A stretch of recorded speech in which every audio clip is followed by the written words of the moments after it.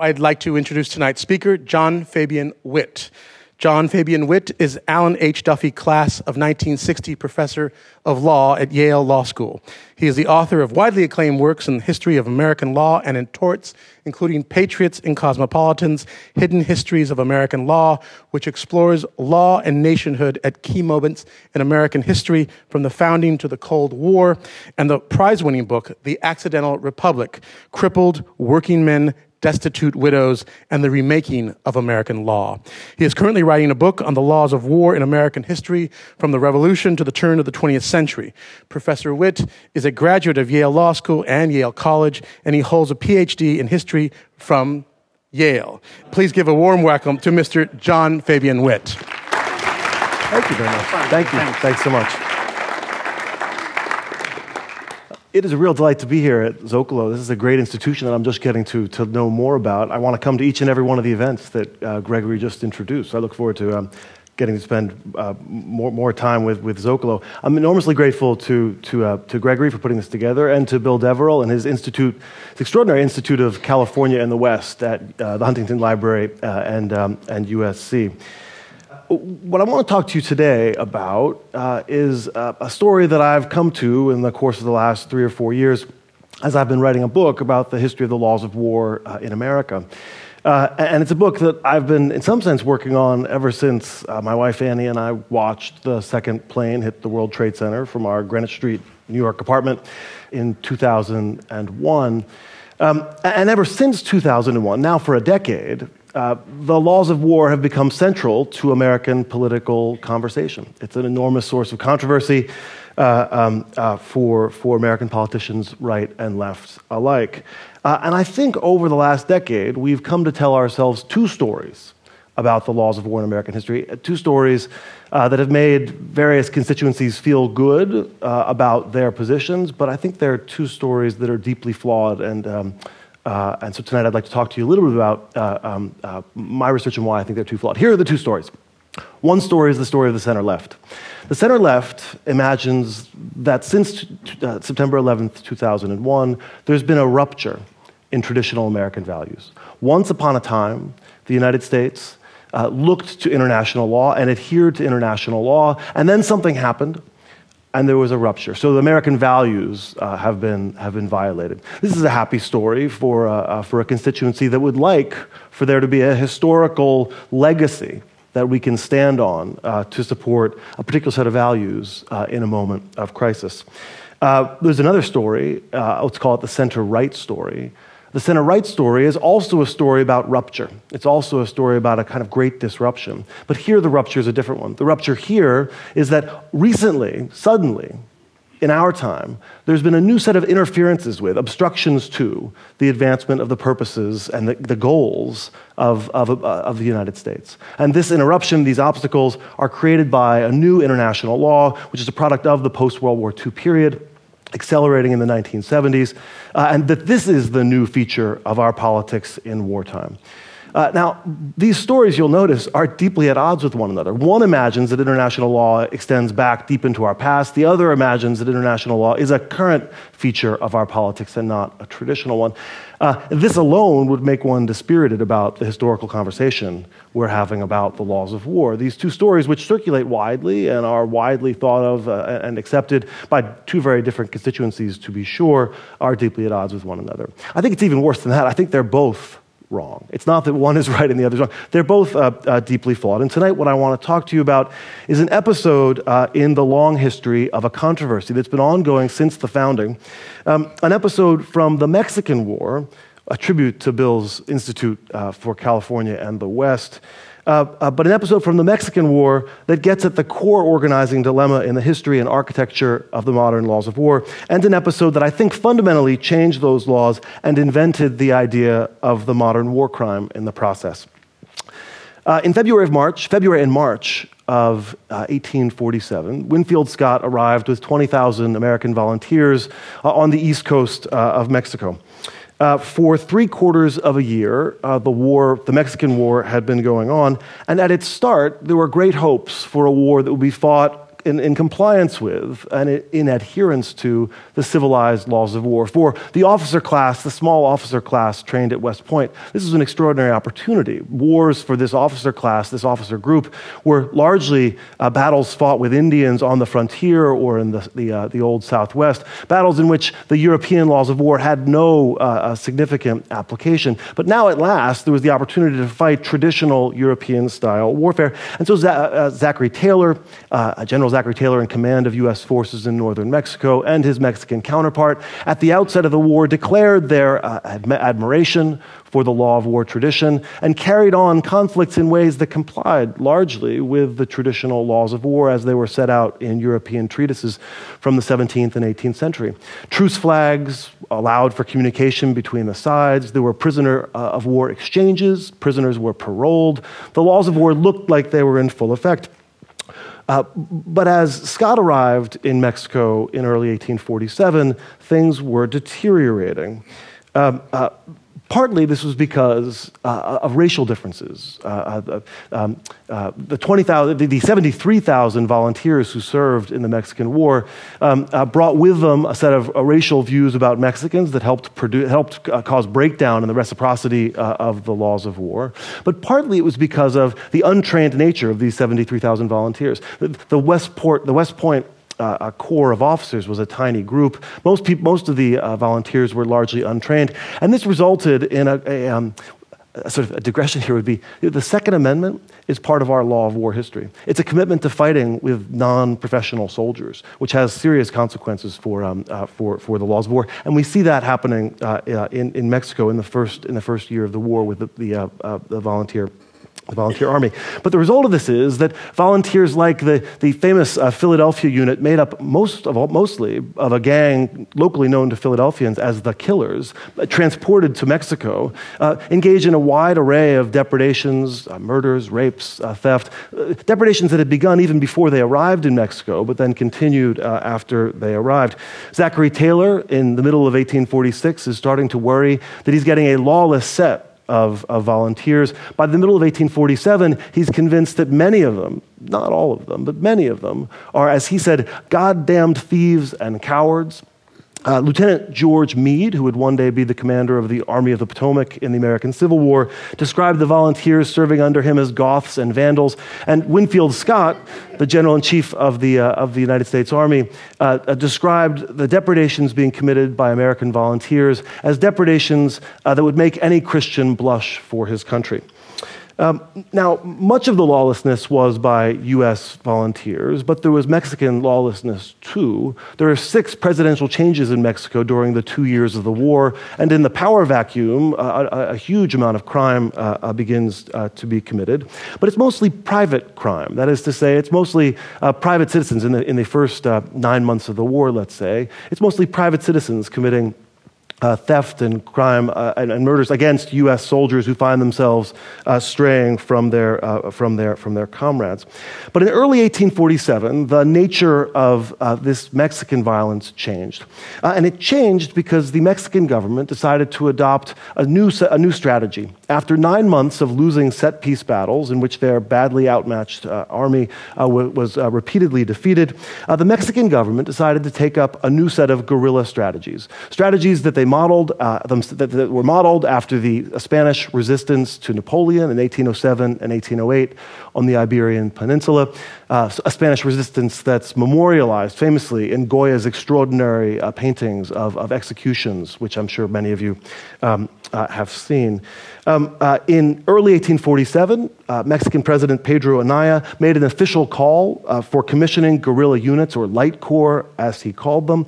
And for the rest of the war, guerrilla tactics aiming to disrupt United States operations became central to the Mexican strategy in the war. Attacks on wagon trains are the classic in the Mexican War guerrilla tactic. So there's a long supply line that goes from Veracruz on the coast to Mexico City on the interior that after the fall of 1847, Winfield Scott needs to keep open.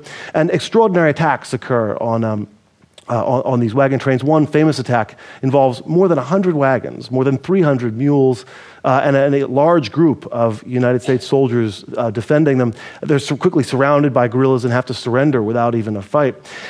What the guerrilla attacks did was they disrupted Winfield Scott's operations. They also involved a certain kind of violence, which was horrific to the United States soldiers who watched it. So the United States soldiers were taken prisoner and treated relatively well, as most United States soldiers seem to have been treated by commissioned soldiers in the Mexican army. But the Mexican teamsters driving the wagons, who are Mexican citizens, were, after all, traitors and criminals, as viewed by the Mexican army. And so they were executed on the spot. The wagons were burned after being looted, and the bodies of the Mexican teamsters left on the wagons to burn along with them.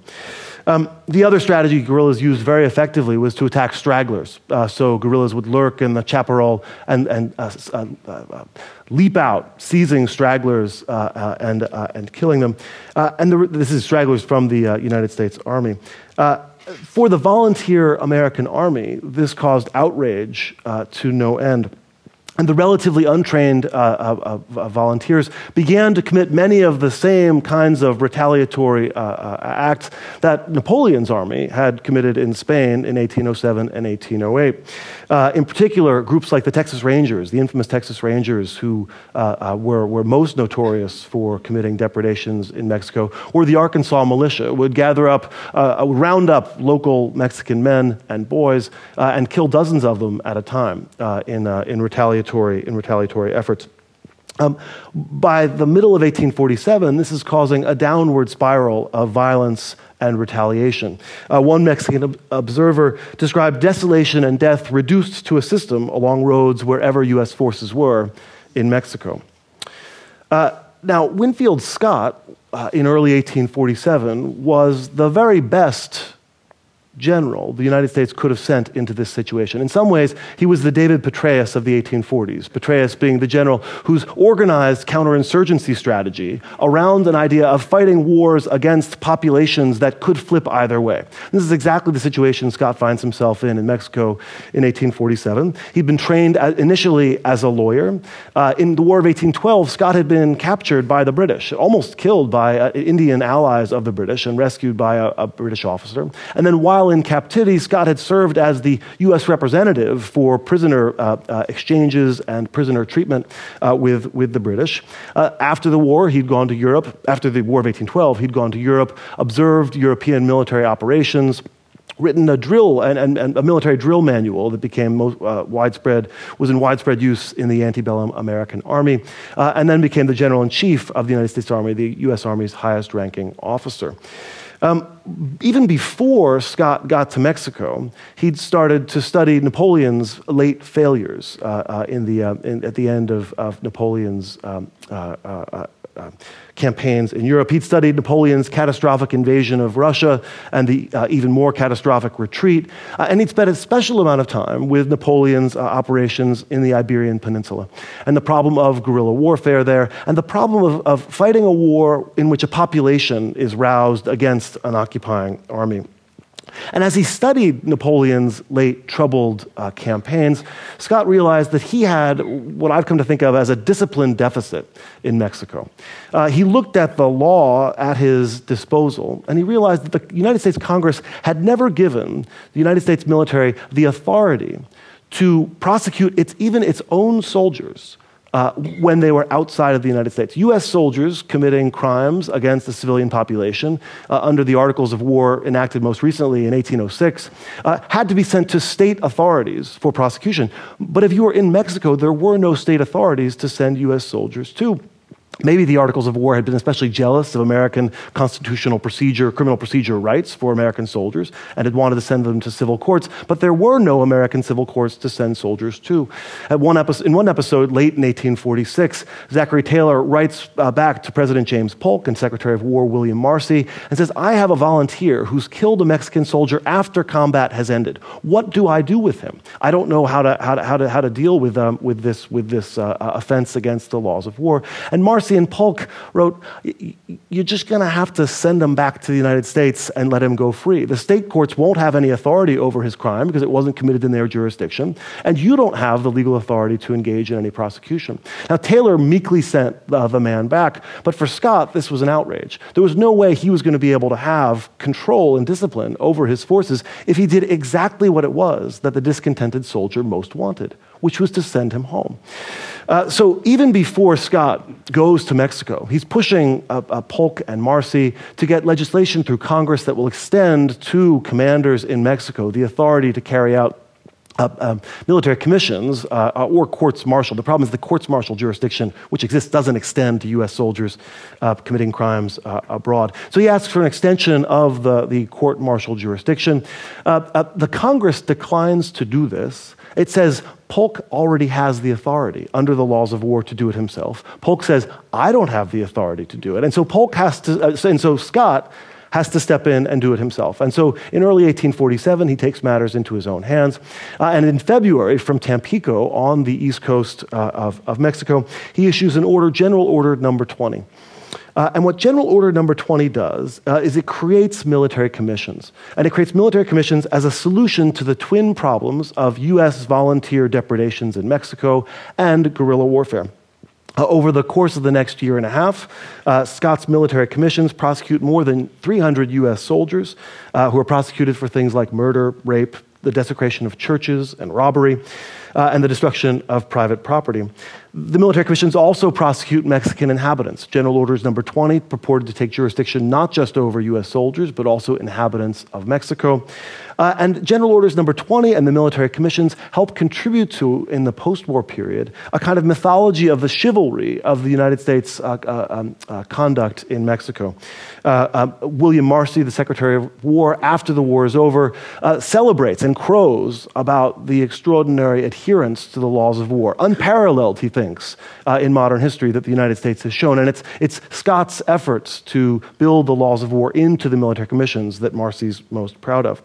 But there's a feature of Scott's military commissions that has evaded the attention of the historians, and I think just puzzled historians and international lawyers alike. And the problem is, what jurisdiction did Scott have to prosecute not U.S. soldiers, not inhabitants of Mexico who came into United States jurisdiction under military law and martial law, but commissioned Mexican soldiers, that is commissioned soldiers of the enemy army. In international law, enemy soldiers are protected by prisoner of war status. And what Scott did was to create a jurisdiction that made serious incursions, I'll try to argue over the next couple minutes, on that traditional prisoner of war status. At first, Scott was quite clear that his military commissions did not implicate the public forces of the Mexican army. The word inhabitants, which he'd used in the initial General Orders Number 120, was a term of art in military law and excluded the public forces of the enemy. And later on, Scott made quite clear that when he said inhabitants, he did not mean Mexican soldiers. As late as October 1847, Secretary of War William Marcy is committing himself and the United States to the prisoner of war status of guerrillas of commissioned guerrillas in the Mexican armed forces. But late in the fall of 1847, we see a change, and the change seems to happen first on the ground and only later on paper. We see anti-guerrilla forces in the United States Army beginning to conduct field tribunals, drumhead courts-martial or drumheads military commissions, and executing as criminals commissioned Mexican guerrillas. Winfield Scott himself formalizes this in December of 1847 in another General Order, General Order number 372. And General Order 372 redescribes guerrillas not as commissioned soldiers, not as entitled to prisoner of war status, but instead as atrocious bands, guerrilleros, rancheros, that were violating every rule of warfare observed by civilized nations. Many of these guerrillas were acting under the commission of the Mexican government, but Scott no longer made this distinction. Whether serving under Mexican commissions or not, General Order 372 ordered, such guerrillas were to be sent before what Scott now styled as councils of war, a special form of military commission, for summary trial and punishment according to the known laws of war. The councils of war are a mysterious and ephemeral institution. We have lots of records of military commissions from the Mexican War. The councils of war, though, are extraordinarily thin in the historical record. The leading scholars of the councils of war have been unable to find transcripts or records of any councils of war prosecuting guerrilla or law of war violations. But as far as we can tell from the traces of evidence on the historical record, there were indeed any number of councils of war held to prosecute guerrillas. A man named William Winthrop was the leading expert in the United States in late 19th century military law. He was a member of the U.S. Army's fledgling lawyer corps. And Winthrop, who had good reason to know what he was talking about, his colleagues, he was not in the Mexican War, but many of his colleagues no doubt had been. Winthrop says the councils of war prosecuted guerrillas for violation of the laws of war. And we have anecdotes in memoirs from people like General Joseph Lane, who describes himself as having punished guerrillas for violation of the laws of war. And we have a record of a U.S. officer who was punished for not using a council of war in executing a Mexican guerrilla. So we have good reason to think, even though we can't find any of these things, that councils of war were prosecuting Mexican guerrillas. But in doing this, in prosecuting commissioned soldiers from the Mexican army, Scott ran headlong into the basic conceptual architecture of the modern laws of war. And let me try to explain this. So for a millennium, from Augustine in the 5th century well into the early modern period, the basic structure of the Western laws of war was organized around a just war framework in which people were entitled to kill in warfare if they were engaged in a just war. The great move of the 18th century, of the Enlightenment in the laws of war, was to readjust this basic tradition. The problem with this tradition was that everybody was convinced that their side was just. And in the case of everyone being convinced that their side was just and the other side unjust, the laws of war and the just war tradition were a license for destruction and violence of virtually unlimited kinds. And so the 18th century move, the Enlightenment move, was to, as one Swiss jurist from the middle of the 18th century put it, account both sides as just. Each side would be treated as if it were just, not because it was just. God would know which side was just and which side wouldn't, but we couldn't figure it out. And the only way to create constraints on the means that were available to the contending armies, legal limits on means that would stick, was to get the contending armies to bracket the question of who was right. This is the basic Enlightenment move. It's the Enlightenment move that underwrites the array of hard and fast rules that constitute the basic structure of the modern laws of war today. If you look at the Geneva Conventions of 1949, they are an extraordinarily intricate set of rules, which are hard and fast rules that ask armies to engage in particular forms of conduct or not engage in particular forms of conduct without regard to the goals of the war, or without regard to the ends in question, and without regard to each contending army's vision of what justice consists of.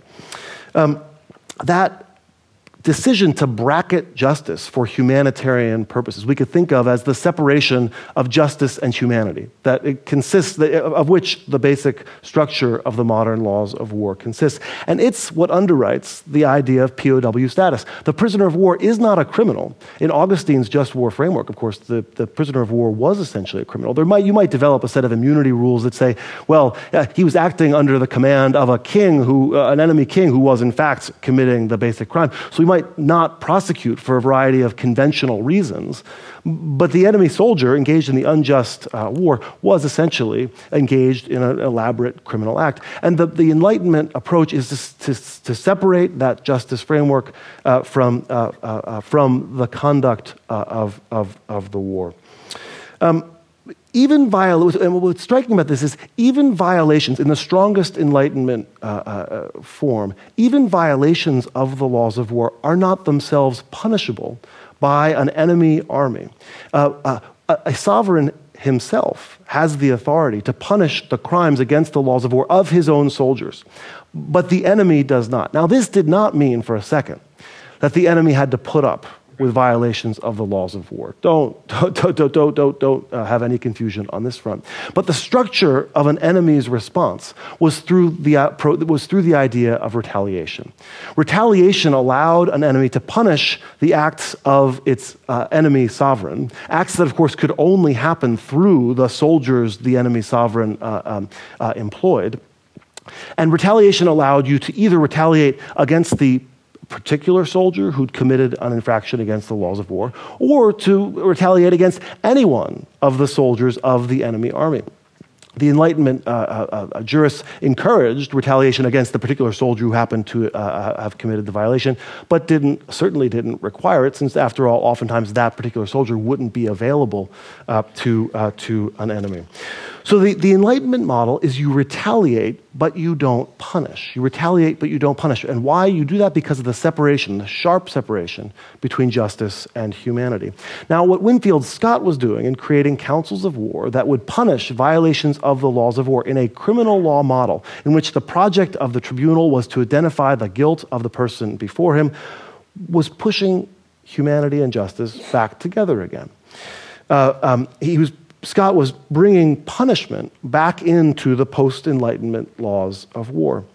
The United States had never done anything exactly like this. There are a series of similar kinds of tribunals, but they're all critically different. Spies had long been subject to execution under the laws of war, but spying was not a criminal act. We know this because if the spy got back to his lines, he wasn't subsequently punishable by the enemy on whom he was spying if that enemy should capture him later on in some non-spying capacity. The spying rule is a little bit like a game in which you can be killed for having been a spy, but it's not that you're a criminal. You're actually, in some ways, engaged in the honorable pursuit of the ends of your sovereign state. Here, the classic case is the case of Major John Andre in the American Revolution. And Andre is executed, hanged as a spy, but it's not as a criminal. Not as a criminal. It's as a spy, which was importantly different. Another important early example of something coming close to this is Andrew Jackson's execution of two Englishmen he finds in the woods of Florida in 1818, two fellows named Ambrister and Arbuthnot, whom he executes for participating in the First Seminole War. But here, too, the case isn't exactly parallel to what Scott does in Mexico. Ambrister and Arbuthnot were not commissioned soldiers of the English state fighting in a war that England was engaged in with the United States. Great Britain was not at war with the United States. And so Jackson's execution of Ambrister and Arbuthnot is really quite different. And moreover, had produced, I'm fascinated with this Ambrister-Arbuthnot episode. Jackson's execution of Ambrister and Arbuthnot produces 2 months of debate on the floor of Congress about whether or not to censure Jackson for having violated the laws of war. 2 months of conflict and debate that are sponsored by Henry Clay, Jackson's future political rival, and Clay already knows that they're going to be future political rivals.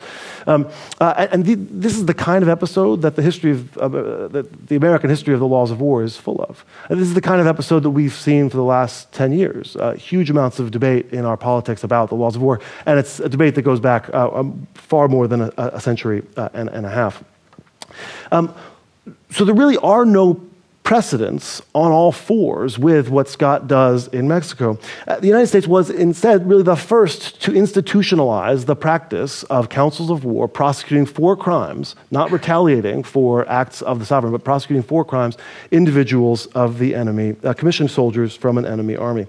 And the question now is why? Why would it be that the United States would have been part of, in the 1840s, innovating in this field? What's the source of the innovation? Why do we see Scott as the one making this move?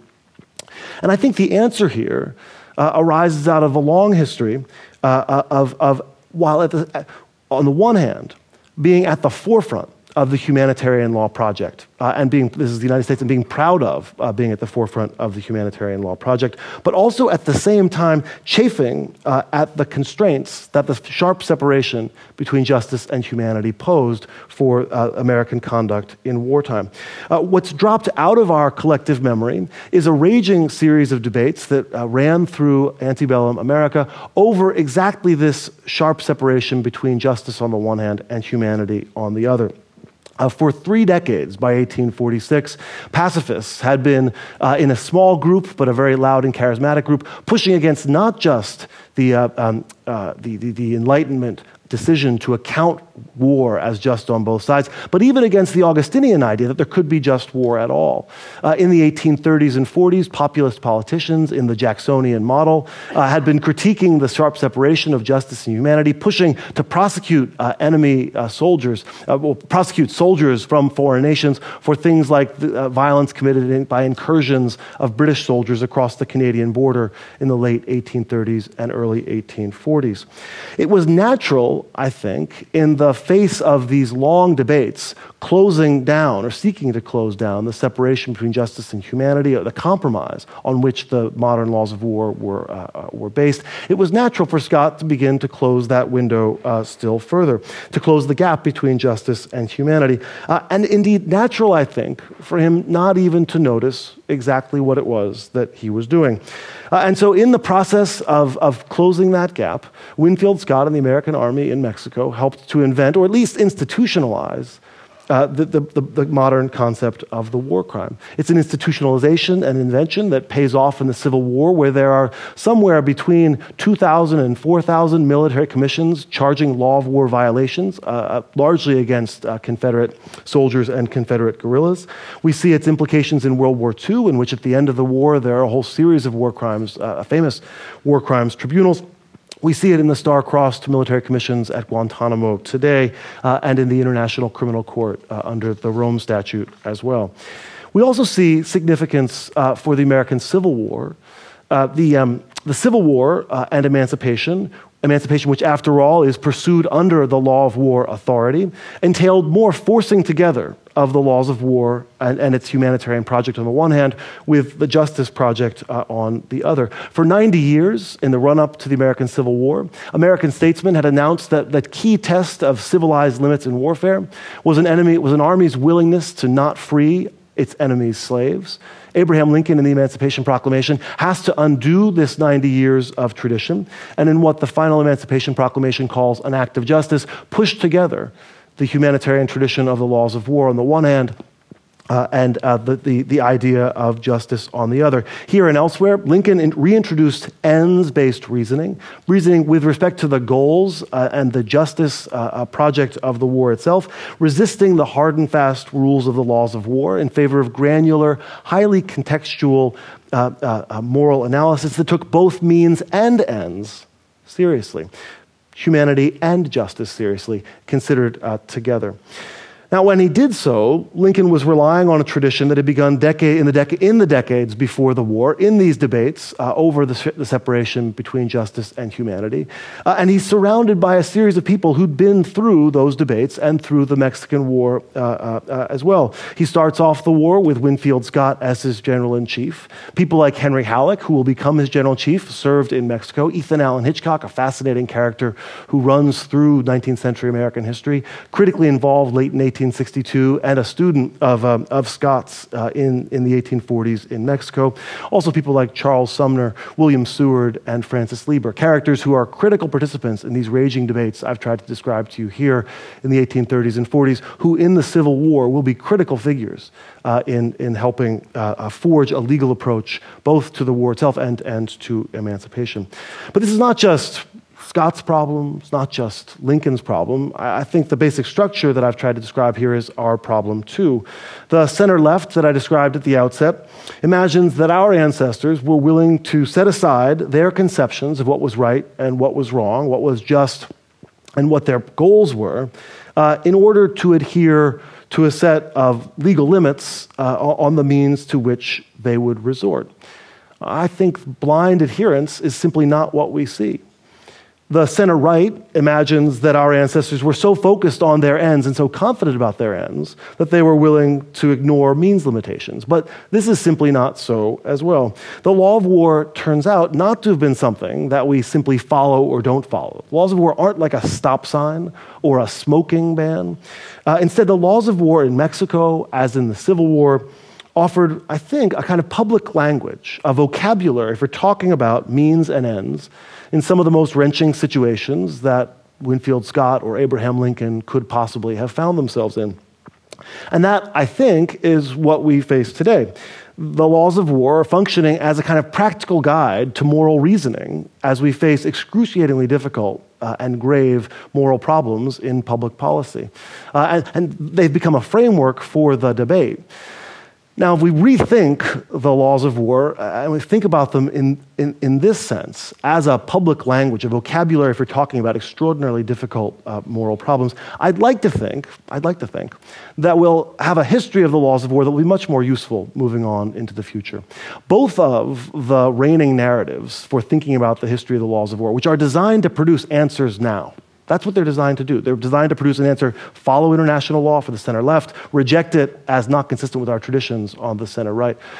Both of those stories, I think, threaten to break down in moments of crisis, or at least the center-left one really threatens to break down in moments of crisis. And if we reimagine the history as a history of grappling with extraordinarily difficult moral problems through this language that tries to bring together means and ends in some kind of useful moral conversation, I think we'll have a history that gives us a better foundation for making extraordinarily difficult decisions in extraordinarily difficult moments. I look forward to talking more and questions about this with you, and thank you very much for coming. My name is Todd Kerner. Thank you for an enlightening discussion. I'm curious, when you talk about justice and humanity, how would you reflect on the incidents and sort of environment of post 9/11 America when you view it through the prism of those acts of 9/11 as being an act of war versus being a criminal act? So my historian's training makes me want to say, let's talk about the 19th century. But that's not fair. So I mean, I'm not a leading authority on these things. But as I understand it, but I do have. I think the 19th century has something to say about this, which I'll get to in a second. But the thing on which I'm not an authority is to say that it seems as if the kinds of violence that the United States is threatened with today are kinds of violence that are not effectively dealt. It's not possible to deal with them through the criminal law approaches that the United States has wanted oftentimes to adopt. Now, I say this. I also think I'm gravely disappointed in the pressure that Congress has put on the current administration to keep certain of the folks at Guantanamo out of civilian courts in the United States. There are assistant United States attorneys in Manhattan who are extraordinarily capable people who I think were going to make the United States look extremely good and put to justice some really, really bad actors. This is not going to happen. And that would have been an interesting melding of the criminal law model with the war model, and I think it's a shame that we're not going to see that. What I think the lesson of this story, I think, is that almost all of the policies we've seen since 9/11 are policies that happen inside an ongoing American tradition. There's not been a moment, not a single moment, even in the furthest excesses of the Bush II administration, in which the policies of the United States stepped outside the kinds of things that for 200 years American politicians and statesmen have been talking about and doing. The idea of moving a conflict outside of the laws of war is as old as the United States. It's as old as Indian fighting on the frontier. It's what you see Winfield Scott doing in Mexico, with the guerrillas, and you see it again and again through the 19th century. And this is actually becoming increasingly clear as the current administration has been in office longer and longer. What we're seeing is not nearly as much departure from Bush policies as many on the left expected to see in the candidate for whom they'd voted. And I think part of the reason for that, and my colleague Stephen Carter has a new book making this point really nicely, is that actually there are a variety of American ways of fighting war and a series of conversations that are actually coherent across time, in which many different policies are yoked together. So that's, I think, what the historical story has to say about the 21st century. The situations you're describing historically are more where people go to war with their neighbor. there's some commonality or something that's disputing, that they almost know the other one well enough to even establish a law, or even, let's say, to have a conversation. I'm not thinking so much about Genghis Khan running across the steppes up to, as far as he could go with whatever horses were left he could ride. But what does come to my mind is that law is very much towards the issue of contract making. And the idea is then, the question is, how much of the laws today relate to contracts among nations for economic benefit, one versus the other? And how does the law then rule or enable benefits to come to victor or conquered? One very powerful and I take very seriously explanation for the laws of war is a reciprocity explanation.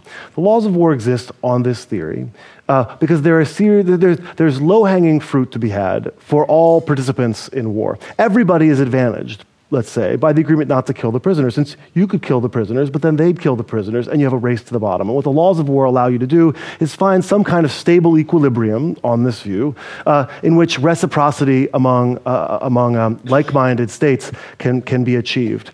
Now, this is oftentimes described as a kind of cynical view of the laws of war. This is the laws of war on some views as not accomplishing much of anything. This is the laws of war just accomplishing what states would want to accomplish on their own, regardless of the law. Now, I don't really see it that way. That is to say, this seems like an extraordinary accomplishment to be able to facilitate states achieving this great humanitarian accomplishment. Because after all, these equilibriums could easily come apart.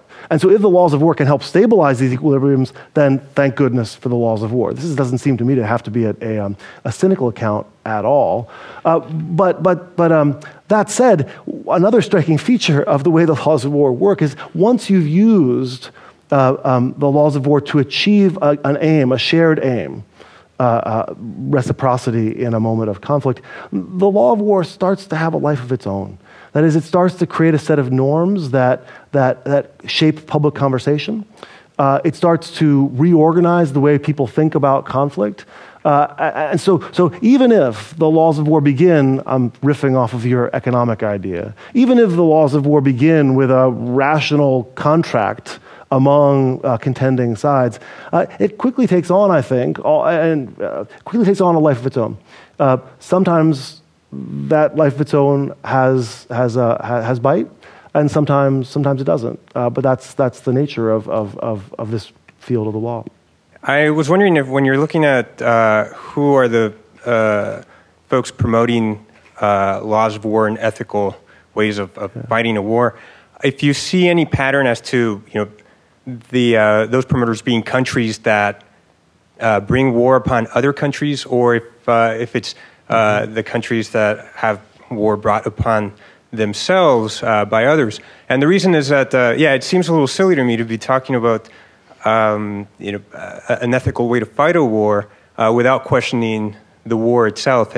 And we see it often, whether it's criticizing, as I'm sure they did at the time, Mexicans for resorting to guerrilla style war, or it's Native Americans, fighting or resisting conquest by the white pioneers, or it's Palestinians today being criticized for not fighting Israel back in the correct manner as they resist occupation. So anyway, I am wondering, who are the folks who are most enthusiastic about establishing ethical ways of fighting the war? As a historian of the law, and I've only in the last 5 or 6 years turned to international law and its history, but as a historian of the law, I'm convinced that I'm going to find politics at the bottom of every legal institution. International lawyers are often, not always, but often wary of this observation. It's important for many international lawyers, and for good reason, that international law be respected as law and not merely politics. But I begin with the proposition that law is inevitably and always importantly political.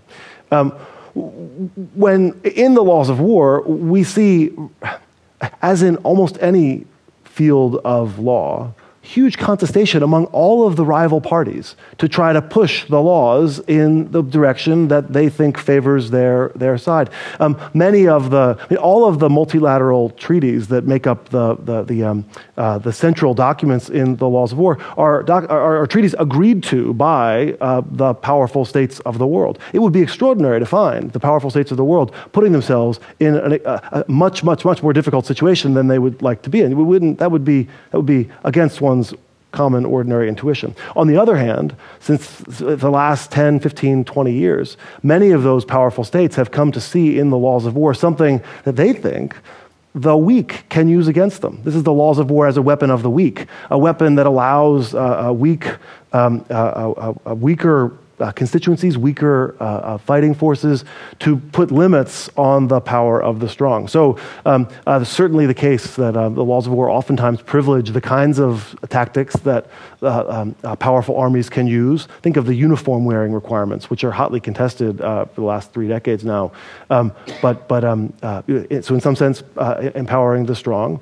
But in some sense, think of the way proportionality analysis may well, very plausibly, create different kinds of requirements for powerful states that can use smart bombs and other kinds of very precisely targeted weaponry that might not attach to a fighting force that doesn't have access to that kind of technology. So lots and lots of politics and shifting, I think, sort of historically contingent structure of the way in which we should expect to see the laws of war privileging certain constituencies and others. Question on your right. Hi, my name is Corey Rosella. My question is, how do you see President Obama's choice to continue with military commissions in Guantanamo as a function of public discourse on moral reasoning? And do you see that decision to continue as an advancement either of humanity or justice? So, as always, more comfortable in the 19th century. But here's the I mean, I think here's the analogy would be to say that so the difference. So if Obama and Bush have actually looked quite similar in the kinds of policy outcomes we see, predator drones, more now than there were before. Renditions apparently continuing. Guantanamo still there. Military commissions reopening. The difference between the strongest early versions, let's call these the John Yoo versions of Bush policy, and what we've seen under Obama is that the Obama administration has argued more self-consciously from within the tradition. So the reopening of military commissions the other day, accompanied by a series of commitments to contemporary international humanitarian law, and an attempt to operate from within the structure, as opposed to the most extreme early, sort of initially secret memos written by you, which said we can do this outside of the international law tradition. So that, I think, is what I would describe as the difference between the two, and you might take away the lesson that this difference is actually really important, because it's a decision to engage the framework of moral reasoning about these kinds of problems that has been the tradition of arguing about and talking about and making sense of these kinds of grave problems for the last 200 years, and not to jettison it. And to employ it as a moral framework. Now, that's not to say that it's not subject to all sorts of manipulation, since of course it is. It's not subject to all sorts of argumentation, since of course it is. And one of the problems that international law has that, initially I wrote about tort law. These are car accidents. So car accidents and every other kind of accident. But one of the great advantages tort law has is that it comes up all the time in low stakes cases. There's, a car, 2 cars, fender bender out here. It produces a case. A judge is going to hear the case. There's no political pressure that's going to rise out of the ordinary car accident. And so you get a thick body of law that gets to reproduce itself out of these quotidian everyday cases. The laws of war just don't get to do that. And as a result, it's much more subject to contestation and reconfiguration. So I don't want to say that having identified the framework, the moral vocabulary for talking about these kinds of problems, we've solved the problem. There's going to be a huge amount of contestation within that language for talking about these things, a kind of contestation that I think will make that law more indeterminate than the car accident outside. But I think it's an important difference between Obama and Bush. My question is if you can elaborate on the type of conduct that Scott's councils of war found offensive and the extent to which that made its way into the Hague Convention, the Geneva Conventions, even our own Uniform Code of Military Justice? Well, one of the interesting features of the councils of war is that some of the conduct was only questionably in violation of the customary laws of war as they existed in the 1840s. William Jay, the son or grandson, I should know that one, the son or grandson of John Jay, the founding father. William Jay is a leading member of the peace societies of the 1840s. And Jay looks at Scott's military commissions and his councils of war, and he says, these are completely outrageous. You are treating the other side's tactic as criminal conduct when it's actually just soldiers, Mexican soldiers, jumping out from behind bushes and killing United States soldiers, but there's no violation. There's no killing of civilians there. The Mexican Teamsters, said Jay, well, that's Mexico's own business. It may be horrific, but that's their criminal punishment for Mexicans who, on their view, have engaged in treason. So some of the conduct is conduct that only questionably crossed over a line. Other conduct seems relatively clearly to have crossed over the conventional lines that existed in the 1840s. So, for example, taking stragglers and executing them after they tried to surrender. That's a classic council of war violation, and sometimes horribly mutilating the bodies, leaving them in ways that were designed to intimidate American soldiers who would find them along the roadside. So there's the execution in place of taking prisoner. That's a classic violation type. But then there's a lot of gray area, which is also being criminalized, aggressively criminalized, maybe too aggressively.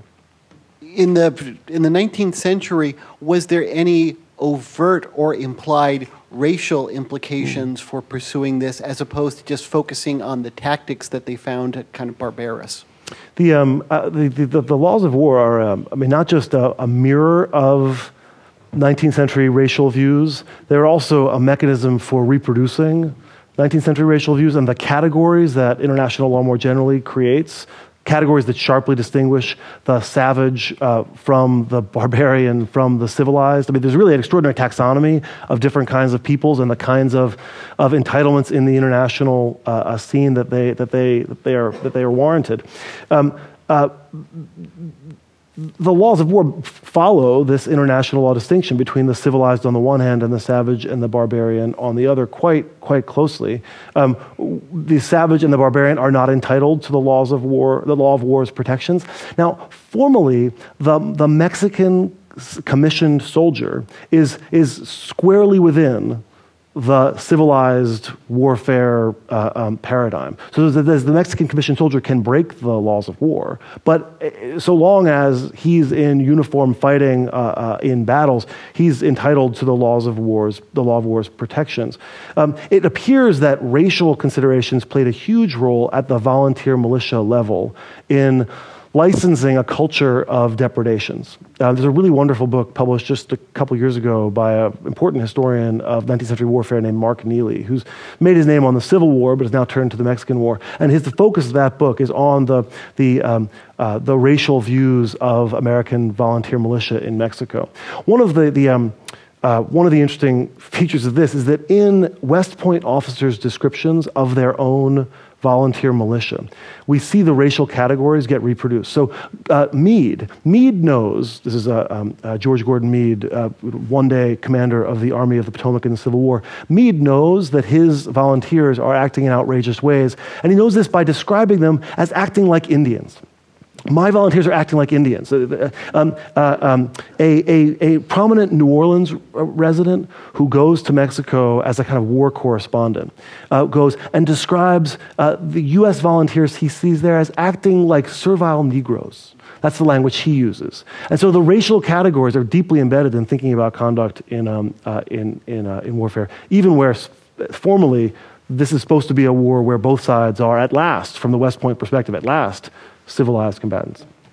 Thank you very much for your last answer. I think it's really great when someone can help an audience realize that we tend to look backwards and through history as opposed to getting back to what the attitudes were at the time. So my question is really a 19th century question, followed by how it plays out in the 20th century. In the same generation as these people you're talking about, you also have in Europe the phenomenon of a man named Henri Dunant in Switzerland, formation of the eventual International Committee of the Red Cross, and all of those influences. And it seems that European tradition, so I want to know if were these guys aware of this? Because when you talk about international humanitarian law, you are definitely, things are very streamed from a very United States American point of view. Yet I know that in play were many, many other forces in addressing the same question from a different cultural viewpoint. I would say that subsequent to that, in the European tradition and the tragedy of World War I and World War II, the Europeans got much more obsessed with the protection of individual rights, the rights of prisoners of war, and the actual listing of rights, and going on and on about that. And I'm wondering, for the 20th century part of this question, do you see that there's a sort of insularity of the American attitude that is not able to quite grasp how international, how global the Geneva Conventions are, for example? Comments in the Bush II era about the quaintness of these laws that really came into existence because of the death of 50 million people in World War II, and the sort of glib way of really disregarding rights that seems to be something we're caught up in at the moment as a nation.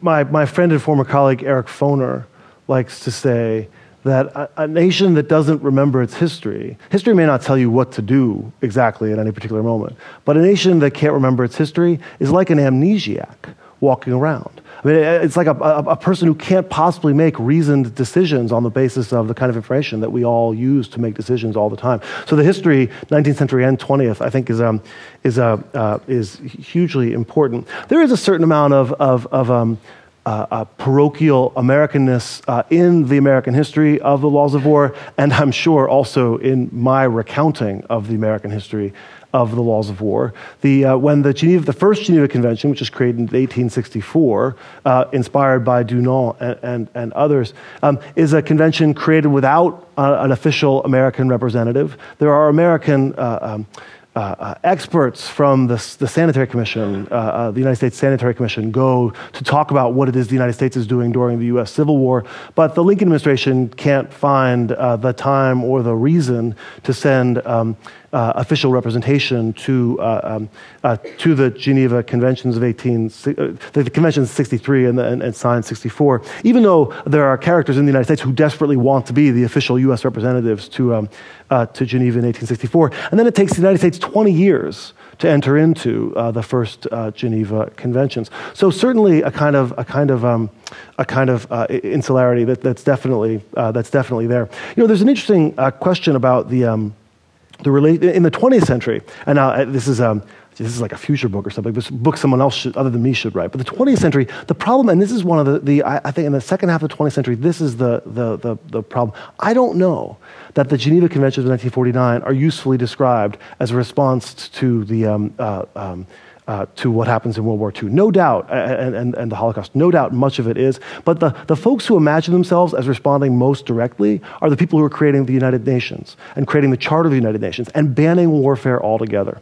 And so in 1948, in the run-up to 1949, when the ICRC, the International Committee of the Red Cross, people reach out to the United Nations and say, we're going to have another convention, we're going to update the laws of war, the UN response is to say, why are you doing that? We just abolished this. This is not happening. What are you doing? And in fact, you might legitimate the restoration of this barbaric practice that, like slavery, has now been abolished.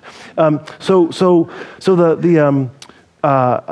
some ways, the 49 Geneva Conventions are carrying on a pre-World War II tradition into the post-World War II period, and in some ways are frozen by the Cold War. So that I think much of the controversy that happens in the 21st century over a particular form of the laws of war, that is, say, the international humanitarian law that governs the conduct in war, because that's what I've been talking about today, and that's what much of the controversy has been over: torture, prisoner of war, detention, things like this. That controversy has resurged after the Cold War moment, after a moment in which first war was, the project was to abolish war altogether, and then the project was to avoid hot wars for fear that they would destroy the world. And now we see a return to a pre-World War II concern, that is regulating the conduct within war. So, thank you.